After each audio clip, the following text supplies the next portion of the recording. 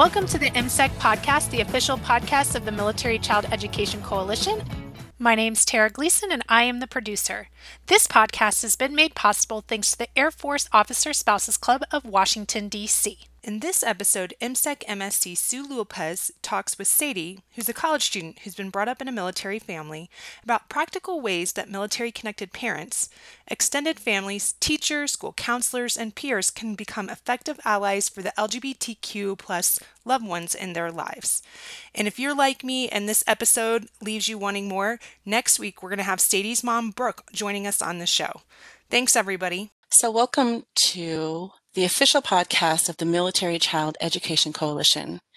I'm your host today, Sue Lopez. On today's episode, we will be talking with a young military-connected adult who has transitioned into full adulthood as a college student. Sadie grew up in an active military family who still currently serves in the United States Army today. I've had the privilege of watching this young lady grow up into an intelligent, eloquent, introspective, considerate, and multi-talented, authentic human being. Sadie is wise beyond her years, as you will witness in this podcast. During our previous pre-interview, I had the privilege of talking with Sadie about practical ways that military-connected parents, extended families, teachers, school counselors, and peers can become effective allies for the LGBTQ loved ones in their lives. We discussed how to empower youth, create healthy communities, promote cultural diversity, and advocate for civil rights. Additionally, we discussed in detail how teachers and coaches and anti-bullying assemblies impact the LGBTQ students in their school, the correct use of pronouns, and how to initiate conversations with family and extended family. Moreover, how to rationalize one's foundational learning and reconcile as a family unit. As a mother and professional, I was deeply impacted by Sadie's introspective bravery. So Sadie, thank you for being with us today. And I was wondering if you could just start by telling me a little bit about yourself, your hobbies, your interests, and a little bit about your life. Of course. Well, thank you for what you said. Let's see. In high school, I was a big theater kid. And before that, I've taken theater pretty much since I was like a first grader. I love to read and I love to write. I love to sing. Basically, any art form really helps me express myself, even if I'm not the best at it. Like drawing, I'm not the most incredible, but sometimes you just have a picture in your head and you got to get it out there. I'm just a really social person. I like being around people. I like helping people, and I like expressing myself. And talented you are. I have seen your artwork and just your little quick sketches during our interview, and they're quite detailed and amazing. And that's part of, I believe, your expression is creativity and being authentic and just letting it go and letting it be. So, Thank you. Very talented. Thank you. Can you tell me a little bit about your middle school and your high school experience?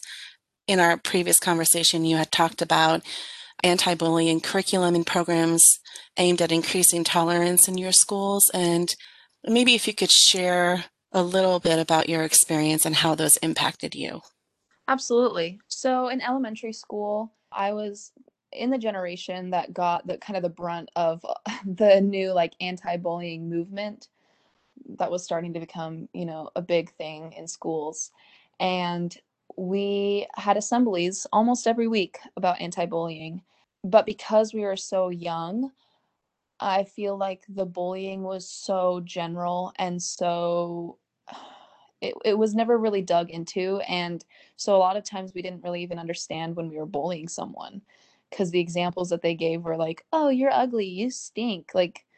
But I mean, when I judged a kid for, wearing the same shirt every day, I didn't understand that he didn't have the money to wear more shirts and he didn't have the money to take a shower every day. And I feel like kids are capable of understanding more mature content if it's given to them in a way that is accessible to them. I think it's really important to start that young, because kids can really, really impact other kids. We spend so much time around our peers that we really form, each other's opinions on the world and on ourselves so easily. And I know that my self-image was really, really impacted by other kids from an early age.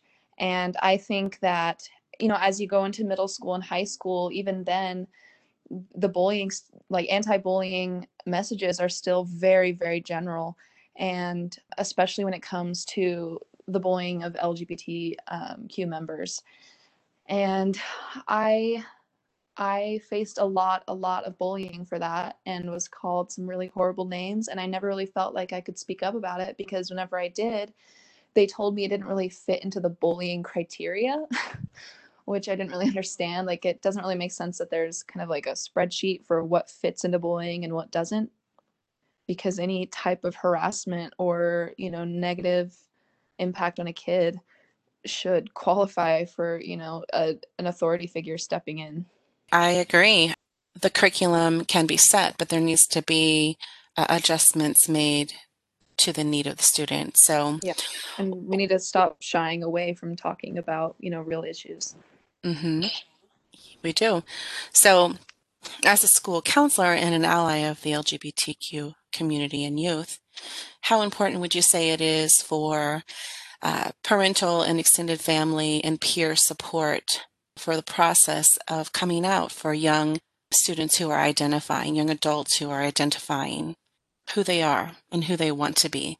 Well, I think one really important step is to stop assuming that everyone is straight and cisgender until they tell you you're not, that they're not.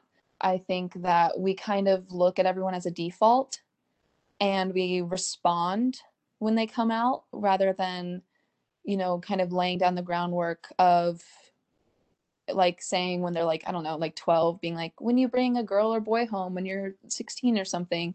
I think it's just important to have those conversations, even if those kids never end up coming out as anything other than straight and cisgender.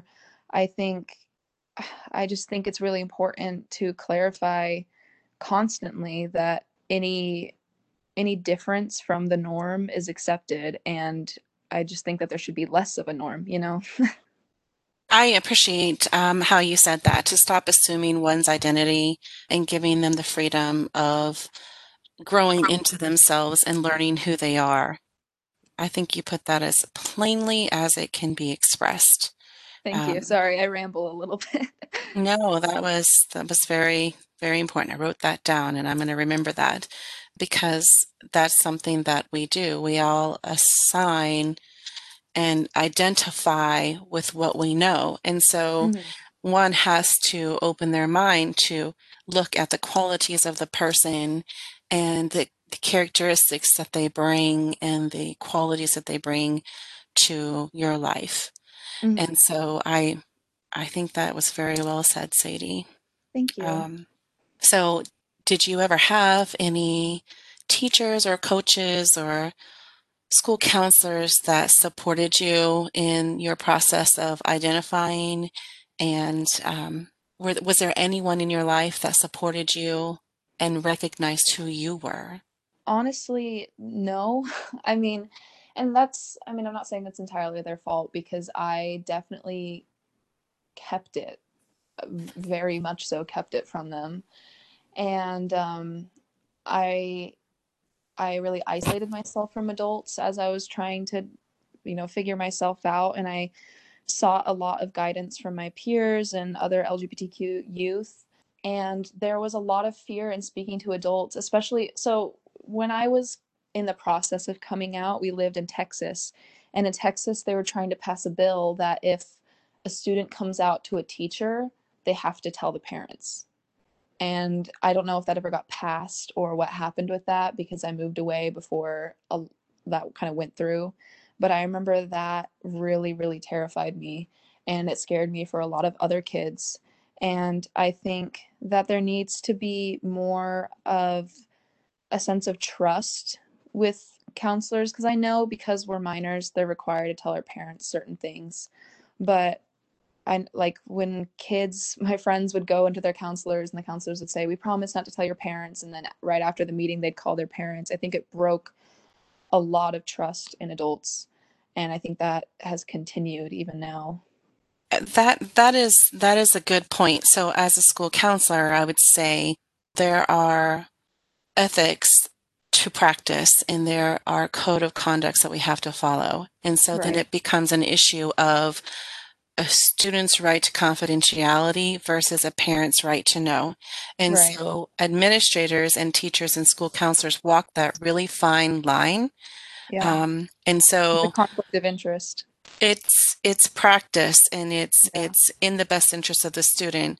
But there is a fine line that one has to manage. And so you're right, developing a rapport and trust, but also starting out those conversations with confidentiality and rights to privacy statements are necessary because Absolutely. um, we want our students to be able to confide and talk to us, but then we also, as minors, have a legal obligation to inform the parents if we see something that is at risk. Right. So it's a really hard line to navigate. No, absolutely. And I completely understand that. But having trusting relationships and people in your life whom you trust to confide in and talk about the changes in life and expectations that you have, those are important. And I hope that you had some teachers and some counselors somewhere along the line that that welcomed you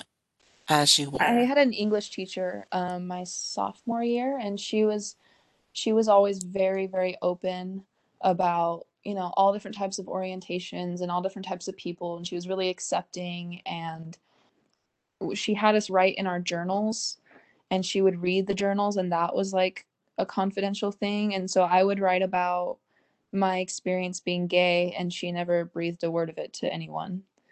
So I'd say that if I were to pick one person, it'd probably be her. And that probably gave you some common ground to stand on and some encouragement while you were in the school. Yeah. So I'm thankful that she was there. And like you said, she advocated all students Mhm. and gave them a voice. And that's where we want our young students and our young adults to have a voice. They need to be heard, quite frankly. Mhm. So you had talked about moving around and as a military student. So in all these PCS transitions and these moving around situations and opportunities, what was the impact on your academic achievement and what was the impact on your social emotional health? Do you feel that PCS moves and relocations were valuable to you? I think it was a gift. It was a blessing and a curse. Mm-hmm. Because you know I got the experience of many different places and many different types of communities, and you know, rural, I can never say that word right, rural and urban communities, and more accepting and non-accepting communities. I think that it was really hard for me living in California and then moving to Washington and living between those for about 7 years, and then moving to small town Kansas in a military town. I had gone from, you know, a performing arts school that was full of the most flamboyant people to a place where, you know, if I expressed that part of myself, I was very much shunned for that. And it was a really difficult transition for me. And I feel like I I had to shut so many parts of myself away in such a short amount of time that I still today am having to work on, like letting myself express those things. That is a process. I mean, and every military student goes through that every time that they move, Right. every time that they put themselves out there into a new school and a new place with new friends. I think that is the common denominator for everyone. It's Yeah. just going through that whole process, Yeah. and that is the challenge of being a military student. But it does build resiliency, and Right. it does help you develop and really think about, who am I in this world? Yeah. It's kind of forced that at a Yeah. younger age, I believe. I mean, when I came out, it was when I had moved away from Kansas, I came out in Texas, and then I came back to Kansas as a lesbian. And there was a lot of backlash for that initially. I mean, people that had been my friends my freshman year wouldn't talk to me anymore. Um, yeah, that wasn't fun, but I mean, like you said, I got resilient. And people change, and of course, they they expected one thing who you were before, Yeah, and you had gone through this big transition, but they hadn't caught up with you yet. yeah, So I'm hoping that maybe in the future you may reconnect with some of those. I You hope so may too. or may not want to. And they may, as they evolve and grow up and learn a little bit more, reach out to you. So that's the hope. So I would then ask you, what advice would you give to a young girl, say the age range of 11 to 17, who's learning how to navigate their identity in the context of their family or even in the context of a military community? Well, so this is me. Well, okay. I grew up with my dad being the army man. My mom isn't in the service. And so I can't really speak on the experience of people that have their moms in the military, not their fathers. But for me, there was always kind of this growing up in a military environment, other people didn't always have the best views and were really judgmental. People that were in the same job position as my father and people on TV that were army men and acted like my father, they had these really close-minded and overly hyper-masculine views. And I guess that kind of created an image in my head of my dad that just wasn't true. And I think that we need to have more conversation with our parents on their perspectives, because I was too afraid to open that conversation up with my dad for a while. And it ended up that he didn't really care. But I knew that if my dad didn't accept, then it was going to be really hard for the rest of my family to accept me, because the dad is kind of the final say on a lot of stuff. And my dad is pretty much the smartest dude ever. And so if he sees something wrong with it, then, you know, to me, there was a reason for that. And I think if your parent isn't accepting and doesn't really understand, I think you just need to give yourself some forgiveness, give yourself some patience, give them patience, and just kind of, take some time away from your family, not physically, but kind of mentally, to kind of figure out who you are and let yourself meet people and meet friends that are LGBTQ and develop your own opinions on things, because they aren't the final say. Even if it seems like it, they aren't. And parents learn and they change and they grow just like you do. And you need to give yourself and them time for that. I think that was really well said. A little bit of patience and grace go a long way, as well as mutual respect. And I appreciate you saying that in the beginning, you may not have communicated that with your parents, but as you grew in your trusting in relationships with them, your conversations grew and more understanding and compassion took place in your family. And so, could you tell me a little bit about ways that you saw your parents change? Yeah, I mean, okay, so as I was realizing my identity, I really isolated myself from them and kind of lived a double life. And I felt like I was one person at home and one person at school.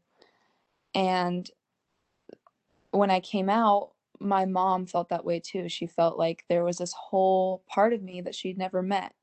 And, she understood that I was protecting myself, but I know it also really hurt her and impacted her trust in me. And it took us a while to not fight about that, because we've always been really close. My family was really, really close. And it was like a superhero. I had a completely different identity. And my mom, she's the type of person that she is either all in or all out. and she needs to completely be accepting, or there's always going to be like friction. And so she really took time and prayed and listened to podcasts and read articles and just tried to educate herself as much as possible. And then when I started dating girls, she was really scared that, she accepted me being gay in theory, but how is it going to be when I started, kissing a girl in front of her or bringing a girl home to meet the family? And, it took a couple girls to for her to warm up to it, but I think with my fiance Natalie, she really really loves her and has accepted her completely into the home. And my dad, he he was kind of the type of person that was like, look, I accept that you're gay, just don't like make it into your entire identity. But I think that he's kind of understood that it's not just an orientation but also a culture. And and he's been a lot more accepting of the community as a whole through me, I think. I would agree that exposure does help one to adapt. And It's so so important. yeah, it is really important, representation and exposure. And so parents really want their children to be happy. And when we have to rationalize and reconcile our belief system versus the reality, the end goal for all parents is we really want our children to be happy Right. and safe in the world. Yeah. And so I know that was a concern, and it is a concern for every parent. So I appreciate your transparency and stating that, because this isn't something that can be glossed over Right. in this conversation. So that that's kind of profound, Sadie. I really appreciate you you saying that. Thank you. Um, this podcast is about telling stories. Do you have any inspirational stories or a message that you would like to share with our listeners? Sure. One of the biggest moments that impacted me was I stepping into my freshman orientation for high school. There were a bunch of tables for clubs, all kinds of clubs, and I happened to stumble across the GSA table, which is the Gay Straight Alliance, and I stepped up and kind of like looked at their stuff because I was trying to look at every club because I felt bad if I didn't look at every table. um, and the girl asked me if I wanted to sign up, and I remember just panicking. My entire face flushed bright red. I felt like my limbs were going numb. My heart sped to an insane amount. And I was like, no, no, no, no, no, I'm straight. No, I'm good. Thanks, though. And she told me that, even allies can join and it doesn't have to be a big deal and I can just show up to a meeting whenever I want. And then she put a pride sticker on my shirt. And I immediately went to the girls' bathroom and just broke down in tears because I had never, had that opportunity for being anonymous and um, being, not having to defend myself all the time and having to clarify that I'm straight and clarify this and clarify that and pretend all the time. And, even when I was pretending with myself.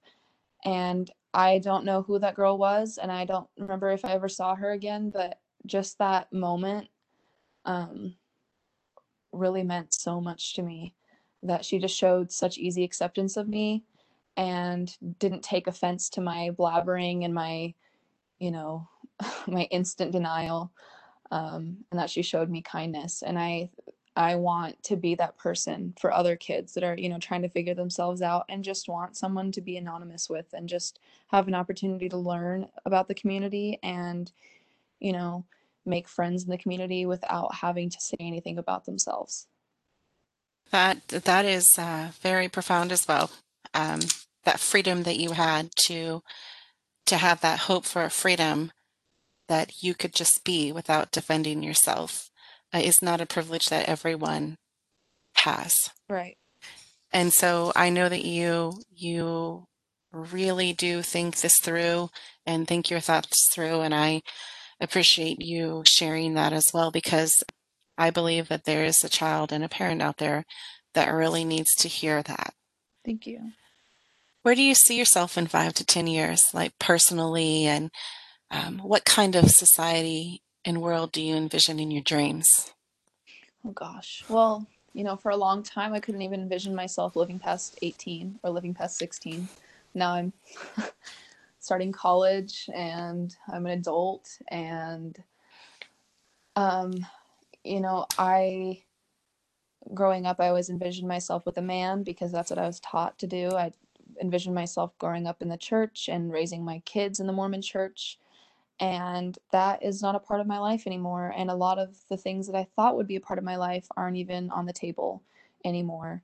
And I've had to do a lot of self-reflection to figure out, you know, who I want to be in the world, how I want to raise my kids, the fine line between the morals that were taught to me and the morals that were pushed on me.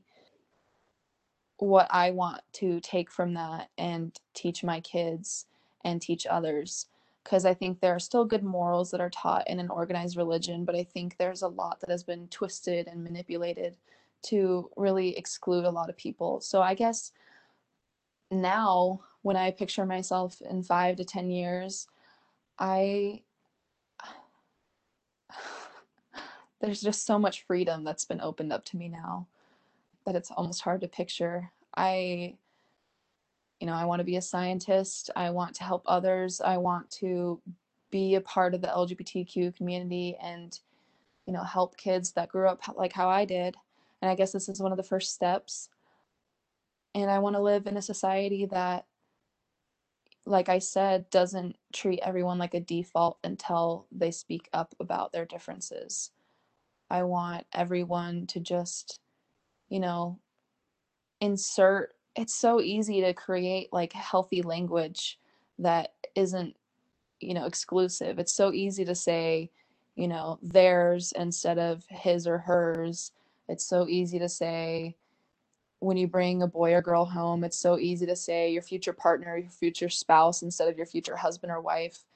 It's it doesn't take a lot of effort, and I think a lot of people just need to realize that, it takes more effort to hurt someone than to just be inclusive. It takes more effort to call someone by the wrong pronouns or deny someone of their happiness than to just let people be. And I think people are just putting work into the wrong places and not putting in the time to just be loving and be accepting and to learn and to, like my mom, she listened to articles, she listened to podcasts, she listened to people, she listened to professionals, she read therapists' books. And I just think everyone, even if you don't have a family member that's gay or trans, I think you should put in that effort because you're going to work with them. You might have a gay roommate. You're going to befriend them. They're everywhere. We are everywhere. And, you shouldn't have to just already love that person, family wise, to put in that work. You're right. A little kindness and love and compassion go a long way, and changing our views and using healthy language and having conversations are important to all healthy relationships. And I appreciate the boundaries that you just stated that needed to occur, and how everyone needs to take initiative and own a part of this as well. That's very profound again. So I'm so glad you're with us today, Sadie, because this is really going to speak to someone who's listening. So, you know, in our podcast, we always want our listeners to walk away with knowledge, which you've given, but we also would like them to walk away with resources and information. So, do you have any go-to resources that you feel every military family and every a parent of a child growing up could use? Do you have any resources that you'd like to share? Yeah, I mean, I would recommend the therapist and author Brené Brown. I know she helped my mom a lot. She talks about more than just, LGBT issues, but she also talks about all these different types of complicated emotions and, especially in family dynamics. And she really digs deep into that. And she has so many materials. She has like a podcast, she has books, she has articles, she has so many resources for people to learn. TED Talks are such a great resource because you can look up specific, types of TED Talks, and you can hear from parents and children that do share your experience, because there's all kinds of people that come up there and talk, and it's so personalized. And I think people are more open to learning and accepting when it feels more personal. And so I know that TED Talks really helped me. And I listened to TED Talks about, a Mormon mom having to reconcile whether or not she was going to choose the church or choose her child. And I showed that to my mom, and she like broke down in tears. I think there's so many different types of talks that they give that can relate to your experience. And so I absolutely recommend TED Talks. That's a good one. And attached to our notes on this podcast, we'll have community resources as well. But those are really personal ones to share. And like you said, you can look it up by topic and find anything that you're looking for. Well, I would just want to say thank you so much for being with us, being transparent, sharing your story, and sharing practical ways that parents and family members and peers and friends and in entire communities and schools can rethink about how to become an ally for the LGBTQ youth. And so that is what we hope to accomplish with this, is just the beginning of a series on how to support students and how to support parents and to walk this journey together. And so thank you so much for being here with us today. My pleasure. Thank you.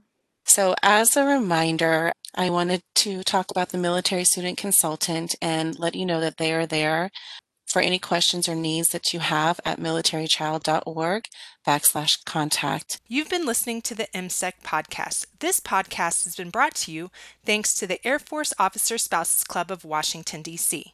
And don't forget, join us back next week to listen to Sadie's mom, Brooke. You can listen to this podcast and those archived by topic when you subscribe and download at Podbean, iTunes. MSEC supports all military-connected children by educating, advocating, and collaborating to resolve education challenges associated with the military lifestyle. Learn more about our partnerships, programs, and initiatives at militarychild.org. Follow us on social media at Facebook, Twitter, LinkedIn, and Instagram for the latest on our enduring mission to serve the children of those who serve us all. Be sure to join us again next week. Thanks for listening.